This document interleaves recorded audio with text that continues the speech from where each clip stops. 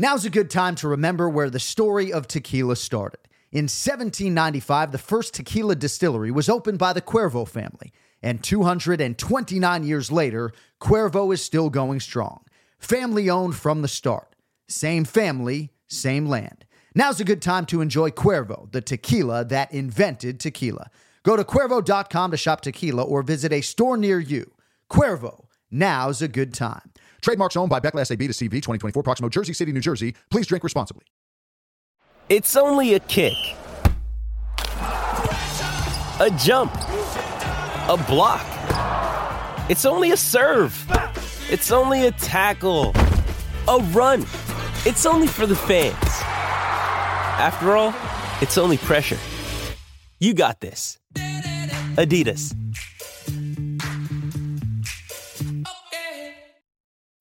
When you need mealtime inspiration, it's worth shopping Kroger, where you'll find over 30,000 mouth-watering choices that excite your inner foodie. And no matter what tasty choice you make, you'll enjoy our everyday low prices, plus extra ways to save, like digital coupons worth over $600 each week. You can also save up to $1 off per gallon at the pump with fuel points. More savings and more inspiring flavors make shopping Kroger worth it every time. Kroger, fresh for everyone. Fuel restrictions apply.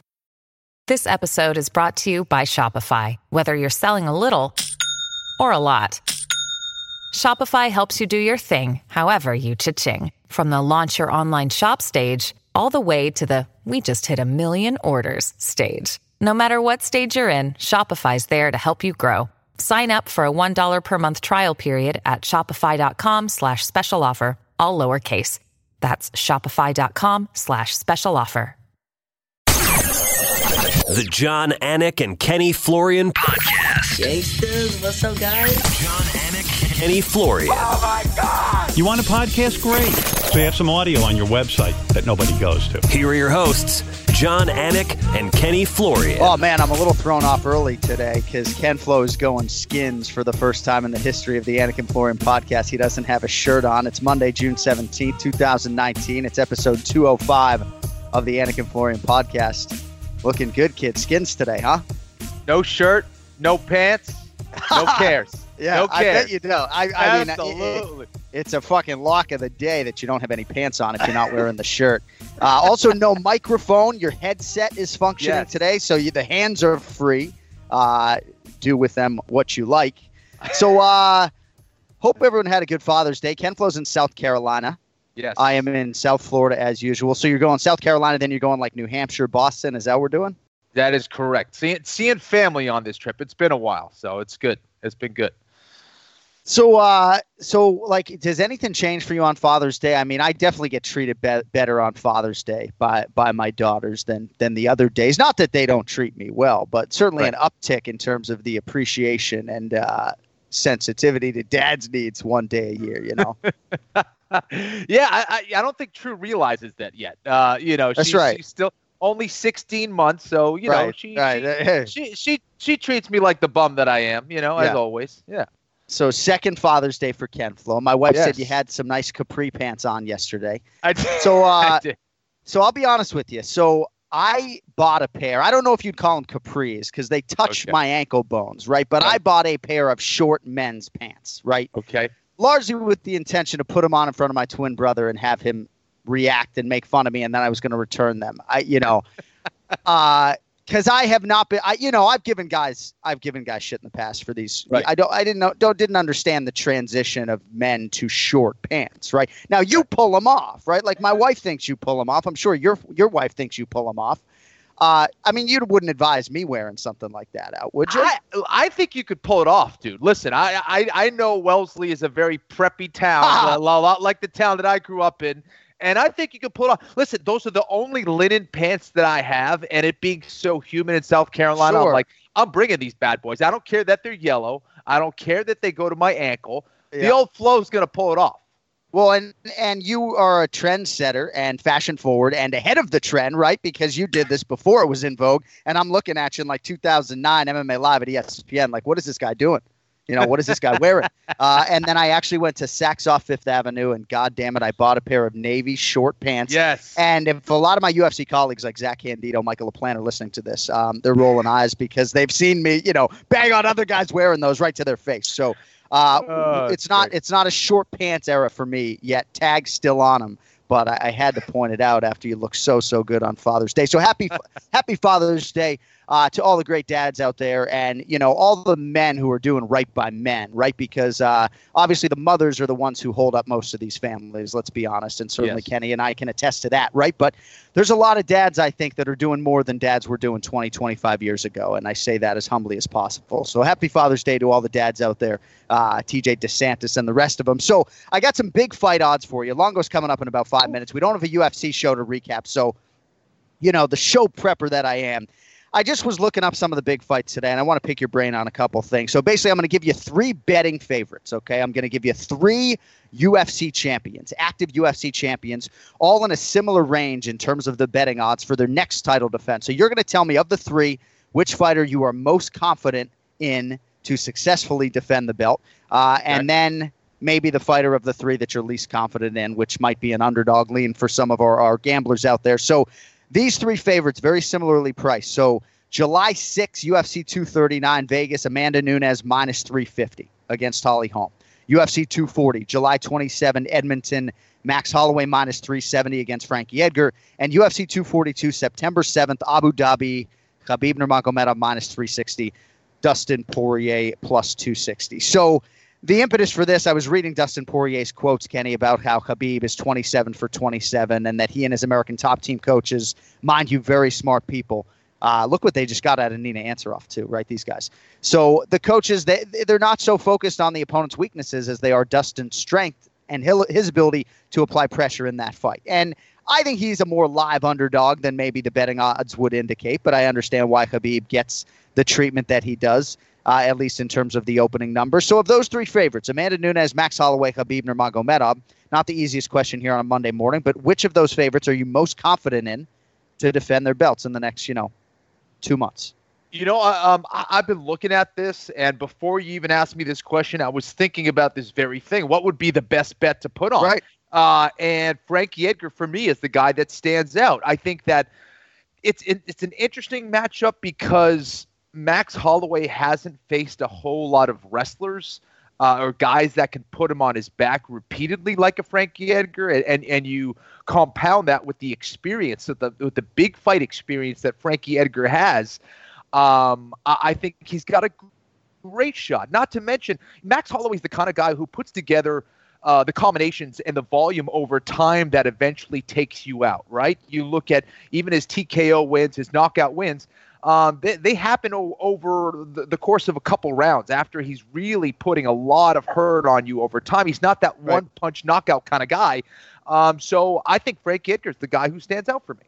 So when you also factor in the fact that Max Holloway went an extended distance with Dustin Poirier not all that long ago. It's a 3-month turn, and then that was a fight that didn't have the variable that is the featherweight weight cut for Max Holloway. So I can certainly understand why a lot of people see value in Frankie. I also think you're getting about as fresh a Frankie Edgar as you've gotten in a long time, right? He had the Ortega loss and then quickly turned around and beat Cub Swanson, and then it's now had more than a year away from the octagon. So I can understand why people see value in Frankie. In terms of Poirier against Khabib Nurmagomedov, it's no secret that Dustin's going to have to be at his best. But when you look at the way he's handled a lot of these big situations and opponents like Justin Gaethje and Anthony Pettis and Eddie Alvarez twice, and then Max Holloway, who, had a 7-year winning streak on the line when he faced him. I do think he's a big game player, which I think for some people is sort of hard to quantify. A lot of sports journalists don't like the use of the word clutch, right? To call Dustin Poirier clutch. I don't know if it applies to fighting as much as other pro sports, but to me, he's a big game player.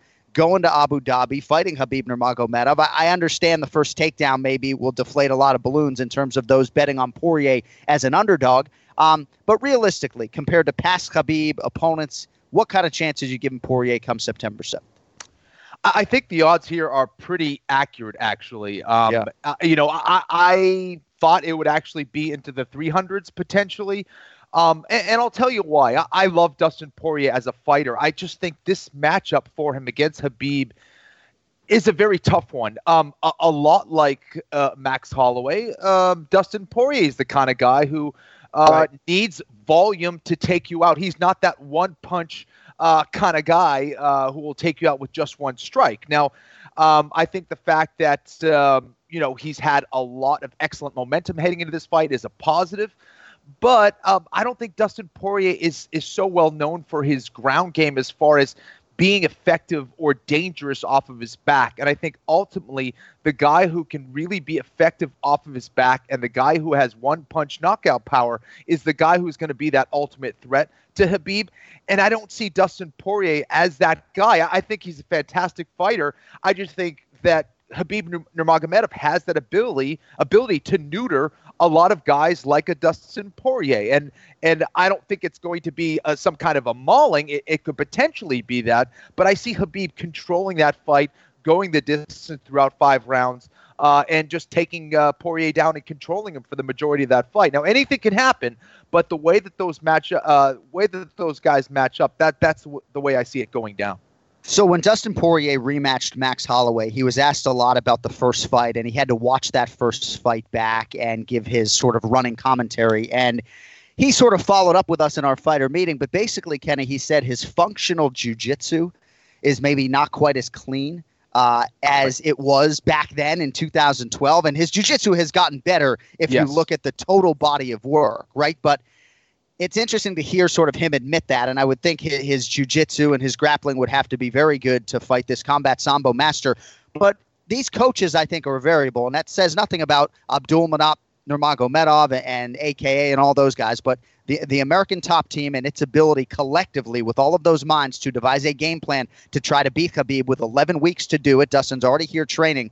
What is the mentality? I mean, cardio's got to be first priority, I guess, but what are you coaching Dustin to do, and what's your game plan to try to beat this guy? Certainly conditioning is going to be a factor. I think that these are a lot of skills that someone will need over a long period of time in order to really catch someone like a Khabib Nurmagomedov. You have to put him in a very strange position. I think being very good at something like leg attacks, a very powerful high elbow guillotine, something to counter those takedowns, something that can a Kimura trap that can kind of counter some of those single and double leg attempts.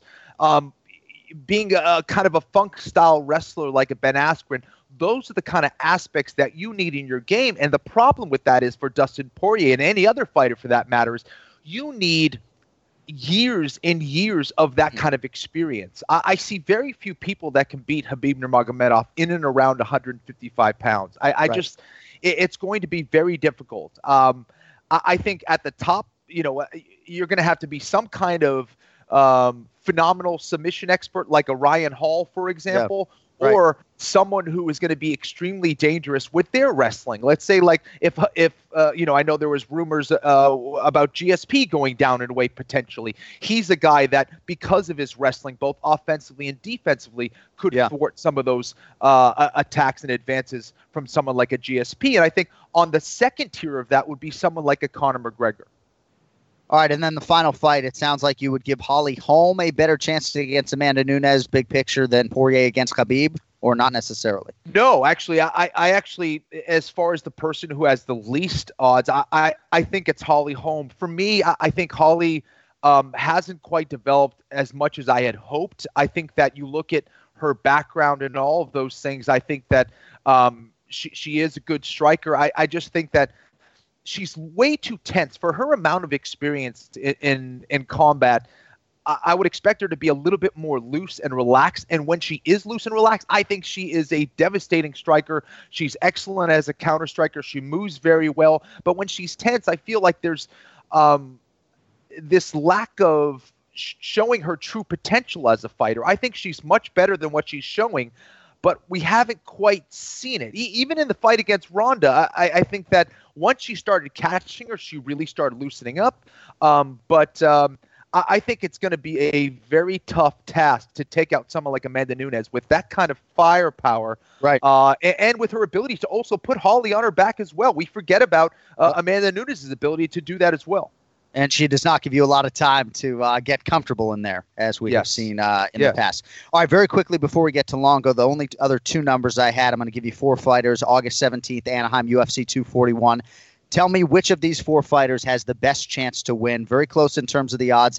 Daniel Cormier, -150, Stipe Miocic, +110.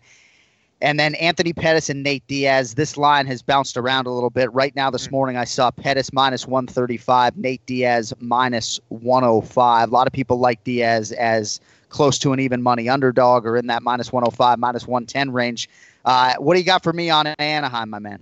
Geez, this is a tough one. All very interesting fights. I think the person with the best odds is actually not the person with the greatest odds here as the favorite, Francis Ngannou. Yes, he can definitely knock out Junior Dos Santos, but for me, I think it's between Daniel Cormier and Nate Diaz, in my opinion, as the guys that I think have the best chances of getting the win. Interesting.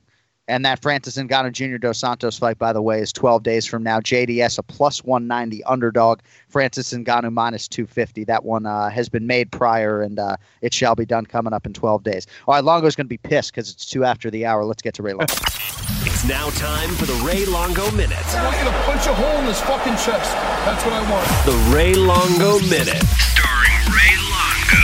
The John Anik and Kenny Florian podcast. Oh, the great Ray Longo now joins us. Good to hear you, man. So we are Garden City, New York to South Carolina to Little Rock, Arkansas to Boca Raton, Florida. We've got those 4 bases covered today. How about that, huh? That's pretty good. TJ must be a wizard. I guess. We'll see. I mean, I say that with all due respect. He's my audio source and my guy, but, bad time for you to be bringing that up, Ray Longo, to be honest with you. No. So how did I love you, TJ, and you goddamn well know it. I love that. By the way, picture of TJ DeSantis and his father on Father's Day. Best picture I saw on Instagram yesterday. Ray Longo, how did the team do over the weekend? Wow, I tell you what, man, we had a great weekend at Bellator. John Bonaducci won, and Castriot Zema won. The only loss was Heather Hardy, who's really new to the game, and she's obviously a good boxer, but her ground needs some work. But, definitely a work in progress, and I hope she puts the time in because I'd hate to see I'd like to see her keep going and just, really give it a good try. But overall, great night, and, I thought the event was awesome also. So have you had any downtime after Aljo and this fight, any Father's Day time with your girls, or is it just all systems go and keep trucking? No, I had a great Father's Day with my girls. Went out, we hung out for the afternoon. Yeah, it was a really, really peaceful time. Went out for brunch and just chilled out. It was a great day, and that was the first day I got to kind of relax, and then I couldn't resist. I had to come to the gym at night and do a couple of things. So, Ken Flo, imagine your dad's Ray Longo, That would be awesome. I mean, I would love to have you as a father. How was your Father's Day, both of you guys? It was awesome. Nice and relaxing. Yeah. Ate a bunch of food that was bad for me, and I enjoyed it. What about you, Annie? Nice. It was fine, Ray. It was fine. I got 3 kids under 8. It was fine. Right back to it, though. It's kind of a work day getting ready for the podcast. You know how it is. We're always sort of in prep mode. So, so for much of the year, Ray, well, actually, before we go there, because I don't want to go there yet, we were just talking off the top of the show about Khabib Nurmagomedov and Dustin Poirier, September 7th, Abu Dhabi.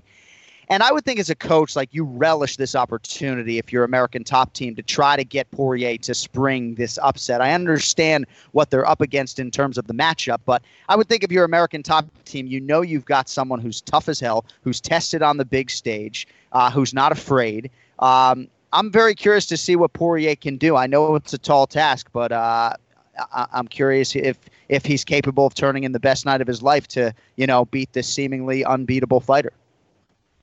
Yeah, well, look, your first point as a coach, 100% relish in that, and that's a great challenge for everybody. And I do believe, I love Khabib. I think he's obviously the best fighter out there, but I think Poirier could pull it off. I think, there's patterns in what, Khabib has been doing. Those first 2 rounds are kind of brutal.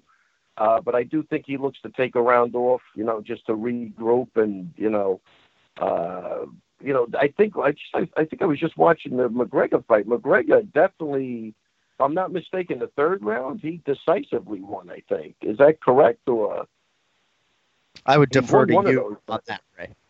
Yeah, no, he did. Yeah, I think he just outstruck him, and the fight never hit the floor, or it hit the floor at the end. But I don't know. So, it's not like he's unbeatable, you know what I mean? But you are going to have to survive that ground attack, and that takes a special person not to break. So if Poirier is that person, he's got 5 rounds to do it. He's definitely, a big 55er also. I don't know. I'm excited for the fight. So Raging Ally Quinta had some comments recently. I regret that I don't remember the source, but basically he doesn't want to be known as a tough guy. It's great that he can fall back on his heart and his toughness, but he believes he has all the tools to be the champion. And I think the Cerrone fight was obviously a learning lesson for him. We got to at least get one more in before we close 2019 for Raging Al. Oh, I think most certainly he's getting one more in. So look, at the end of the day, Al is a competitor, and I agree with you. You always want to use toughness as a last resort, but obviously he's a very technical, boxer, and he's got a great ground game. So I think I expect the next fight to be phenomenal. So I would say we're definitely seeing him by the end of the year, and again, these guys, they're all in the right place at the right time, and they're all feeding off of each other. And like I said it before with Aljo, it's great energy. They sincerely are pulling for each other. It's a great dynamic, and I think as long as that holds together, all the fights are going to be tough. Win, lose, or draw, they're all going to be in the fight, without a doubt. Man, you got a lot of you got a lot of big fights coming up. I think with Al, when I hear him talking with this championship hunger, it's encouraging. It's encouraging that he's healthy and out the other side of what was a very tough fight. So it's just you got a lot of big fights coming up, man. We're excited. All right, before I let you go, Al lives in a division that probably is the deepest freaking division there is. It is the deepest. Kenny, the first 10 guys, anybody at any given point in time can win a fight, a big fight. So Chris Weidman moving up to 205 pounds. Do you think that's with finality and these days of cutting down to 86 for him are over? It seems like unless it's a special type of fight, it looks like those days are behind him. And while we mentioned Chris Weidman, a big shout out. It's his birthday today. Happy birthday to the All-American.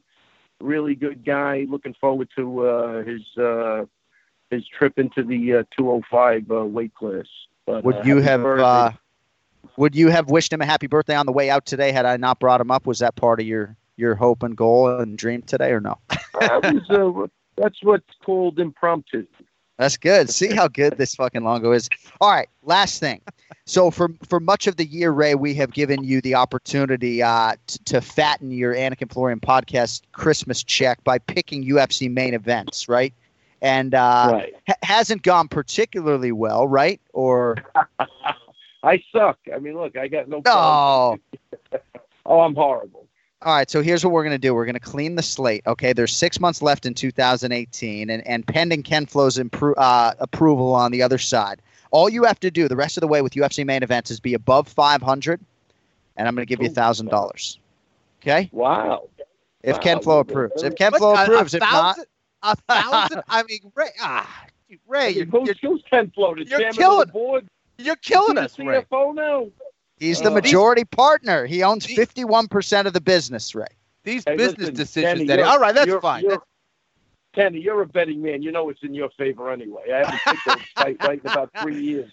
Oh, man, I'm just as bad. I've been just as bad, Ray. It's so bad now I run into fighters and they say, just please pick against me. Don't even pick me, please. I'm going to fucking lose. I'm like I'm the mush in the Bronx Trail. All right, well, what do we got? Well, I know you have no preparation for this. You probably don't even know what the main event in Greenville, South Carolina is this weekend. Wait, John, I have no preparation for anything. Why would I have preparation for this? That's right. No, fair point. Well, hopefully you know who these guys are because they're a pretty big deal as far as I'm concerned, at least in my life. Renato Moicano, -210, fellow featherweight contender, the Korean Zombie, Chan Sung Jung is the plus 170 underdog. We don't need any analysis if you don't have that. All you need to do is be above 500. Give us main event winners. We want winners, Ray. That's all we're looking for, and get $1,000.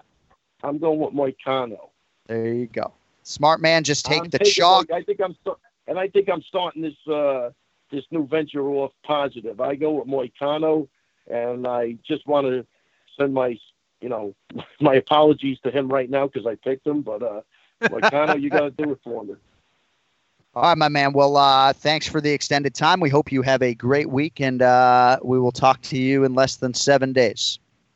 And again, happy Father's Day. I didn't get to text you guys yesterday, but I want to say it in person because I think that's the best way to do everything. Right. But happy Father's Day. You guys are the best, and I hope you had a great day. Ray, same to you, man. Take it easy, guys. There he is, Raymond Longo, every week on the Anik and Florian podcast. Ken Flo's not the type of guy that's going to blast out a text, Happy Father's Day, to every male contact in his phone. So if you're looking for that yesterday out of the 508, it's just not fucking coming. And I'm the same way, I'll text you back if you text me Happy Father's Day, So, all right, good stuff there from Ray Longo, and a good main event coming up this weekend. Moicano and the Korean zombie Chan Sung Jung. Let's make some picks of the main event challenge. It's the main event challenge. Anik. The time is most definitely now. Florian. I finish fights! I'm going to do everything possible to win. The main event challenge. The John Anik and Kenny Florian podcast. All right, it is time for the main event challenge, and if only we were speeding when TJ pre-interviewed Ian Parker, our guest here for the main event challenge today, because you hear a little background noise, right? Like TJ is obsessed with audio quality, and I'm hearing all sorts of stuff already, and Ian hasn't even said hello. My man Ian Parker, how are you? What's going on, bro? Is the connection better right now? You sound crystal clear, but we can't expect studio quality. I think you're in transit, and we understand that. So let's do a little standings update. 64-53 for the good guys going into UFC 238. Ken Flo defeats IP 11-8. 7th consecutive winning week for Team Florian. I mean, you cannot make this stuff up. 7 consecutive winning weeks. He's only shaved like 9 or 10 points off the lead, though, in that time. 72-64 heading into UFC Greenville. It is UFC Fight Night Moicano versus the Korean Zombie. First fight on the board. We'll pick the entire 5-fight main card in the middleweight division. Kevin Holland, minus 220. Alessio Di Chirico, plus 180. Holland's won a couple in a row, Ian, after dropping that UFC debut against Thiago Santos. Who do you like here, Di Chirico or Kevin Trailblazer Holland? Honestly, this is a weird matchup. I know I say that a lot, but the odds here, I'm a little surprised on how big of a favorite Holland is. But even with that being said, I don't like Chirico's lack of activity. And I also don't like that in some of the fights he's had, they have gone to decision. I mean, he lost to Eric Spicely, but he's only fighting once a year. His last fight was last summer, and it really wasn't anything impressive. In fact, I actually didn't think he beat Julian Marquez in that fight. So I'm going to go Kevin Holland here. I think his win over Gerald in that last fight was more decisive than Chirico's win. So I'm going to go with Holland. He's also fought, in my opinion, better competition. His wins have been decisive. And to your point, I mean, even though Thiago Santos' fight was a little time ago, only losing by decision, I think at this point where we see Santos at, kind of says a lot. So I'm going with Kevin Holland here. And that was certainly a short notice fight for Kevin Holland against Thiago Maheta Santos. So clearly that what Di Chirico fights, and Ian Parker's going to get a Modelo. He's not an Alessio Di Chirico fan. Maybe he'll change that this weekend, Ken Flo. Lost his UFC debut, has since won 3 of 4, including 2 in a row. He is the plus 180 underdog here against Kevin Holland. Well, no real debate here against Ian. I think he has this one right. Kevin Holland should get the win here. I think Alessio Di Chirico is a pretty good striker. I just think it's nothing that Kevin Holland hasn't seen before. I think Holland will be better on the ground as well. I'm going to go with Holland as well. You guys listen to Kenny Florian say Di Chirico, right? I mean, do we not miss that on the UFC broadcast? You know, people give me credit, right? But the intonation, very good. All right. Next fight, women's flyweight division. Andrea Lee, top 10 fighter, minus 220 favorite here, Ian, against the 11th ranked Montana De La Rosa. She's plus 180. 6 straight wins for Andrea Lee, 2-0 in the UFC. Last win, Ashley Evans Smith in February. Ian Parker, you've got a hot microphone. Who do you like? I like Lee here, and not just because she's the favorite. I think her game is way ahead of Montana's, although Montana has definitely shown us some evolution to the game. Her last fight, I was really impressed on where she's come from since her days in the Ultimate Fighter. I just think Andrea Lee is someone that we're going to see rise the ranks pretty quickly. I think this is a nice position where she's at. I think this is a nice name for her to actually get past, and I just think she's got too many tools. I think she's way more well-rounded. I know Montana relies on her jiu-jitsu. I just think Andrea Lee is going to be too much for her, so I'm going with the favorite here. I'm taking Lee. All right, Kenflo, Montana and De La Rosa. I think she gets better with every appearance. I think she's someone who can legitimately make a run. She'll have to come through as an underdog here. She's won 4 in a row, all by submission, 3-0 in the octagon, 3 submissions. And I thought took out a very tough Nadia Kassem her last time out. De La Rosa, plus 180, taking on Andrea Lee. What do you think of this one? Well, John, I think you're right. De La Rosa is getting better. She does have some good momentum heading into this fight, but not quite the same momentum as Andrea Lee. I think Andrea has the ability to really dictate the fight a little bit better. I think that's something that she has gotten much better with, bringing the fight to where she needs to at the right time, establishing the right range, always making the right decisions for the most part when she fights. Gets a little sloppy at times on the ground, but I think it's going to be enough to get by De La Rosa. I like Andrea Lee here. All right, 2 picks there on Andrea Lee and Kevin Holland, so we have accordance through the first 2. All right, at welterweight, Brian Bam Bam Barberena, minus 265, the favorite here against Randy Rude Boy Brown. Rude Boy, the plus 200, betting underdog, Ian Parker. Barberena, Randy Brown, who do you like? This fight I've been going back and forth on because this is the first time I think we're seeing Barberena as a favorite, and we're seeing him as a heavy favorite. And Randy Brown was not doing bad against Nico.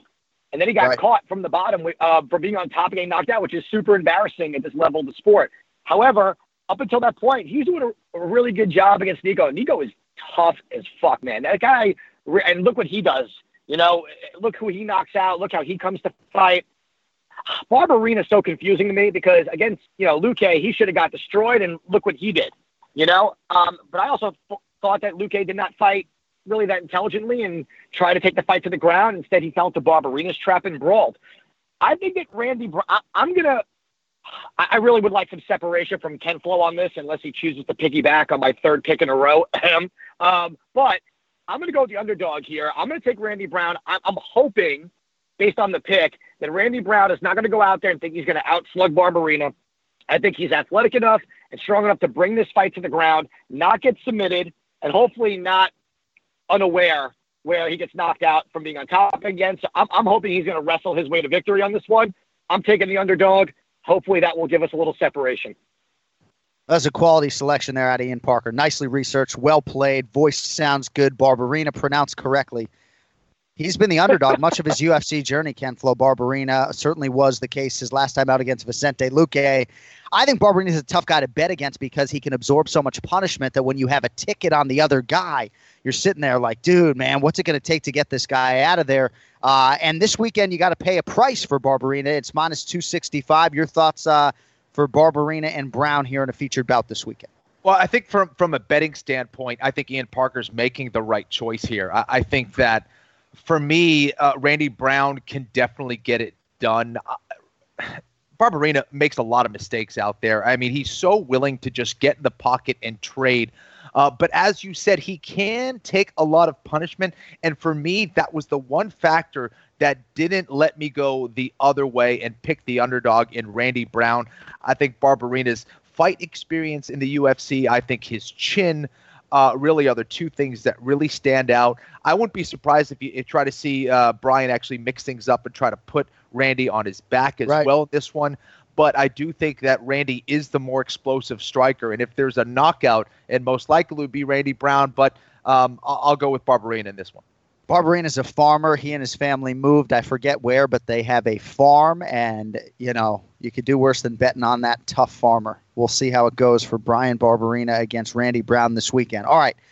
Co-main event now. Rematch between 2 of the most exciting bantamweights in the UFC. John Lineker, minus 210. Rob Font plus 170. As many of you know, Font was supposed to face Cody Stamen. He was forced out just 12 days ago, so that was June 5th. Here we are, June 17th. In steps Johnny Left Hook Lineker. Beat Font by unanimous decision the first time they met, UFC 198, May 14th, 2016. Ian Parker, here we are 3 years later. Obviously a big opportunity for Rob Font if he can capitalize. The question is, will he capitalize? I don't think he will. Listen, I took Font last time against Sergio Pettis for all the correct reasons. This time, it's not that I have anything against Rob Font in this fight. I think he has evolved. Takedown defense has gotten better, his striking. But in this fight, I don't think he's going to be faster than Lineker. I don't think he's going to be stronger. And Lineker hasn't shown us anything that my expectations would be any different, other than against someone like a Dillashaw, where you're going against, well, now we know, a juiced-up elite wrestler, you know? Other than that, John really handles his business. And, you know, I don't think Font's a good enough wrestler that is anything different than what Lineker has seen before. I think it's going to be a striking fight, and there's very few people I pick against Lineker when it comes to a striking battle. So I'm going to go John Lineker. Do I have to do a method of victory with this one? I do, correct? Yeah, we'll take it. We'll take it from you. I'm going to say TKO round 2. TKO round 2 for Ian Parker. So Johnny Left Hook Lineker, Ken Flo, winning streak ended by Corey Sandhagen, as you know, in April. I'd imagine this for Lineker is a welcomed opportunity to get right back in there on short notice. How do you see the rematch? Not in Brazil, now stateside, going down. Man, this one is very tempting for me. I feel like John Lineker, yes, he's a good fighter, Ian, but for me, he's getting into that very dangerous territory where you know exactly what he's going to do. And yes, he's got that, you know, left hook and that right hand from hell, but I don't know. He's becoming that same fighter. There has been zero evolution in that guy's game for me. And I think that's a dangerous position to be in as a fighter. I don't love that. And I think Rob Font has been evolving as a fighter. I think his footwork is far superior to that of John Lineker. But I think Ian has it right here. It's going to be difficult for me still at this point to go against Lineker. I think Lineker, if there's someone who finishes the fight, it'll most likely be Lineker. I think Lineker has the better chin here. Font could outpoint him, but I got to stick with Lineker. I think he's been a little bit more consistent, but I saw a lot of positives in Rob Font's win over Sergio Pettis. So that was very tempting, but I'll go with the favorite Lineker as well. You going Lineker unanimous decision? I'll go with unanimous decision. All right, decision for John Lineker. A lot of momentum for New England MMA with Calvin Kattar there. And we'll see if Rob Font can keep it going there against Johnny Left Hook Lineker. All right, main event. Oh, how good is this? I'm excited to sit on my couch. I need a new couch. This one has all the makings, boys. At featherweight, 5th-ranked Renato Moicano, minus 210. Number 12, Chan Sung Jung, plus 170. Kind of like an NCAA basketball tournament matchup here, 5 versus 12. We'll see if the Korean Zombie can spring the upset. Ian Parker, of course, we will need the round and the method of victory. Who wins the main event this weekend in Greenville, South Carolina? This is like a bettor's worst nightmare, because for me, it would really depend on where I'm at in the night, whether I was up or down a lot and the need to hit a home run. It's hard because Korean Zombie is just so much fun, and he's so unpredictable. And Moicano was supposed to be the guy that got past Aldo and was the next big thing in this weight class, and then we saw what happened to him. Maybe it was just too much too soon. I don't know. These odds are throwing me off, man. I've been going – this is like a ping pong thing right now in my brain, and it's just challenging because that fight with Yair Rodriguez, you know, Korean Zombie wasn't fighting bad, but he just was looking for the brawl. And how I'm going to base my decision here is based off, I think, a fight IQ. And I think Moicano is just a little bit smarter, and I think he's going to learn a lot from that fight with Aldo. And I don't love this pick, because this fight, if this turns into a brawl, it's whoever's going to land the craziest shit possible. Like you said, John, sitting on the couch, just watching fireworks go off. But I'm going to go with the favorite here just because I don't trust Korean Zombie style against someone who's more of a technical striker. And I'm going to go Moicano. I think he's just, I don't know, he's taken a lot less damage. And Zombie has not the inactivity of his career over the last few years, especially since he's been back. So I'm going to go Moicano. I don't know how this is going to end. I'm just going to say unanimous decision, Moicano. Because honestly, this is going to be such an unpredictable fight. Anyone who guesses this on the nose, I will tail their picks because this is going to be crazy. All right, so Ian Parker in a holding pattern, but forced to choose today. He likes Renato Moicano by unanimous decision. Ken Flo, the Korean Zombie, Chan Sung Jung, ran into that Yair Rodriguez elbow late in 2018. Fifth straight main event for the Korean Zombie. I bet you didn't know that, right? 5 straight headlining spots here for Chan Sung Jung. Now, granted, just his 3rd fight overall since August of 2013, but he's been in a lot of big spots before. Has that sort of Barberina toughness we were talking about. Again, if I'm a bettor sitting down, I don't love having action against guys that have this Terminator quality and keep on coming. Your thoughts on what we might see here in this featherweight eliminator of sorts this weekend? I did not know that statistic of 5 main events in the UFC, but it absolutely makes sense. If you're the UFC, you want a guy like the Korean Zombie in your main event. He always delivers, and he's the kind of guy that whether he wins, he loses, he always comes back in the exact same manner. Now, I also understand Ian Parker's hesitation here in this fight. This is very confusing. Moicano coming off a loss against Jose Aldo. Now, I did pick Jose Aldo in that fight. But I think in this fight here with Korean Zombie, he's a guy who loves to pressure. He stays in the pocket. He doesn't care if he gets knocked out. He just wants to get in there and scrap. Moicano does have the skills on the outside, I think, to be the better fighter. But Korean Zombie has this ability to just draw you into these brawls, and there's very few people that are willing to go to those dark places like the Korean Zombie. Yair Rodriguez, we found out, can and will, and was capable and pulled that elbow from hell out of nowhere that got, in my opinion, one of the greatest knockouts in UFC history. Yeah. I don't know if Moicano is capable of something like that. If he is, maybe it comes in the form of a knee or something like that, but I like the Korean Zombie in this one. I'm going to go the other way. I see a TKO in round 3 for the Korean fighter, Chan Sung Jung. Oh, well played, Ken Flo. Now I'm even more excited than I was at the beginning of the program today. Ian Parker, great job as always, my man. We will talk to you next week. Thank you, sir. Looking forward to it. And Kenny, I'm glad you agree with me. These fights this week are really challenging to pick. Absolutely, man. What a card. And John, one last thing. For those of you guys that are out there betting on these, watching these fights, you really got to know the sport here and know these matchups. These are not easy picks. Sometimes when we hit these, there's a lot of research involved and things shock us. So, Kenny, I appreciate what you just said about Korean Zombie Moicano because, honestly, I don't disagree with you either. I agree on both ends. It's really hard. So it's a tough one. Well, and then you have a fan like me who's like, I don't know, Kada got it done a couple weeks ago. Maybe Font just keeps it going. The Boston trains coming into South Carolina. Yeah. Exactly, kid. All right, Ian, we'll talk to you next week. Thanks, buddy. Thanks, guys. Is it amazing that the play-by-play announcer for the UFC, that's where his brain goes when he thinks about a matchup? The first thing that goes into my head is well, I don't know, But intangibly, I do think there are things like that. And if you were around that team last week, and even just being around Calvin, I mean, dude has some. Yeah, he really is. And I think Font is in tremendous shape. And I think if you're Rob Font, right, all of a sudden this fight just got a huge, huge boost in the arm with respect to Cody Stamann. Well, so. I'm not even kidding. I might do one of those last minute calls to you, John, and switch it around because. I do want to see how Rob Font looks. I do want to see how Lineker looks. That is a tricky call. It really is. All right, before we go, I just want to congratulate the 314 and the other area codes in St. Louis, Missouri, and, of course, the 6. The Toronto Raptors and the St. Louis Blues are the NBA and Stanley Cup champions, respectively.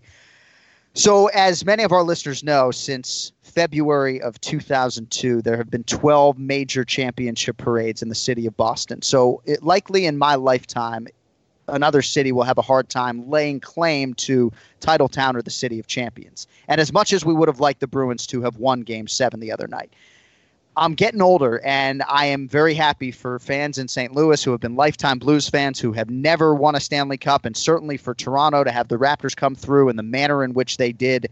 There's no asterisk because of the injuries to the Warriors. I just feel great for these cities because we've woken up to a lot of Monday mornings like this over the last 15, 20 years, and they all sting, right? If you're only as good as your last championship, like I'm still fucking pissed, but it is what it is, and it's hard not to be happy for these other cities that haven't experienced these things, First of all, screw the St. Louis Blues. They could go to hell, okay? Okay? Screw them. No. Fucking dirtiest team in sports. Absolutely, kid.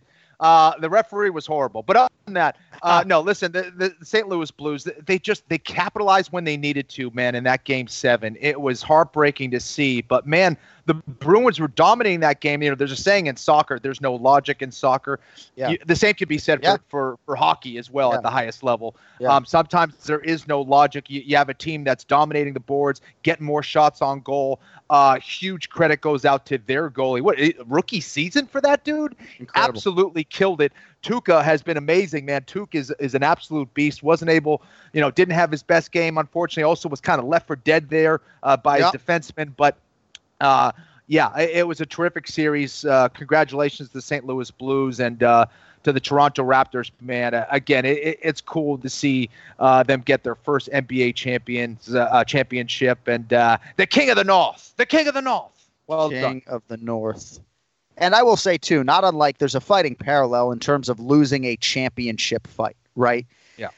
Because for the Bruins, right, you get that close. You got a Game 7 in your building to win the Stanley Cup. Like, have fun with the preseason next year in Game 1 of 82 trying to get back to the top of the heap, right? Obviously, it's different in terms of how many games you have to win and what you need to do in the NHL compared to winning a couple fights to maybe get the title shot. But building yourself back up after that happens, Ken, I know is something that you can speak to and is not easy to do. So congrats to the fucking St. Louis Blue. Bunch of fucking bullshit, man. I was so pissed.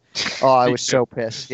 My daughter wakes up, runs into the room. It was 1-0 St. Louis when she went to bed. She's like, did the Bruins win the championship? It's like, she's almost expectant because the Patriots and the Red Sox just did it that the Bruins would just follow suit, Yeah. So what are you going to do? Can't win them all. All right.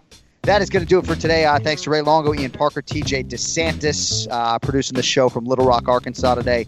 We are right back next Monday, June 24th. We will get you primed and ready for UFC Fight Night in Ngannou versus Dos Santos from TJ's hometown in Minneapolis to close out the month of June. All right, with that, for Ken Flo, I'm John Anik. Thank you all for listening, for subscribing. We will talk to you in less than 7 days. Until then, yo fucking later. The John Anik and Kenny Florian podcast is a TJ DeSantis production. Its content is intended for private use only.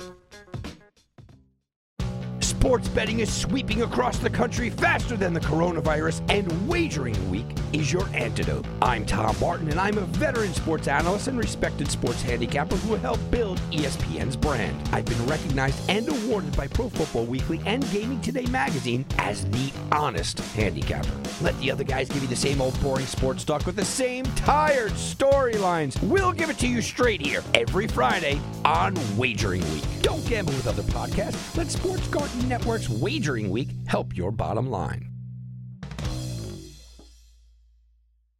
I'm Royal Oakes. Next time on Too Many Lawyers, we take on a couple of villains to sort out whether bad stuff is also illegal stuff. George Santos won a seat in Congress by lying to voters, but is that a crime? And Kanye West made it clear he hates Jews. In England, he'd go to jail for that. Here in America, did he commit a hate crime? Listen to Too Many Lawyers on the iHeartRadio app, Apple Podcasts, or wherever you get your podcasts. Now's a good time to remember where the story of tequila started. In 1795, the first tequila distillery was opened by the Cuervo family, and 229 years later, Cuervo is still going strong. Family-owned from the start. Same family, same land. Now's a good time to enjoy Cuervo, the tequila that invented tequila. Go to Cuervo.com to shop tequila or visit a store near you. Cuervo, now's a good time. Trademarks owned by Beckless AB to CV 2024, Proximo, Jersey City, New Jersey. Please drink responsibly. Our kids have said to us since we moved to Minnesota, we are far more active than we've ever been anywhere else we've ever lived. Moving to Minnesota opened up a lot of doors for us. Just this overall sense of community, of values that, Minnesotans have. It's a real accepting, loving community, especially with 2 young kids. See what makes Minnesota the star of the North. New residents share why they love calling it home at exploreminnesota.com/live.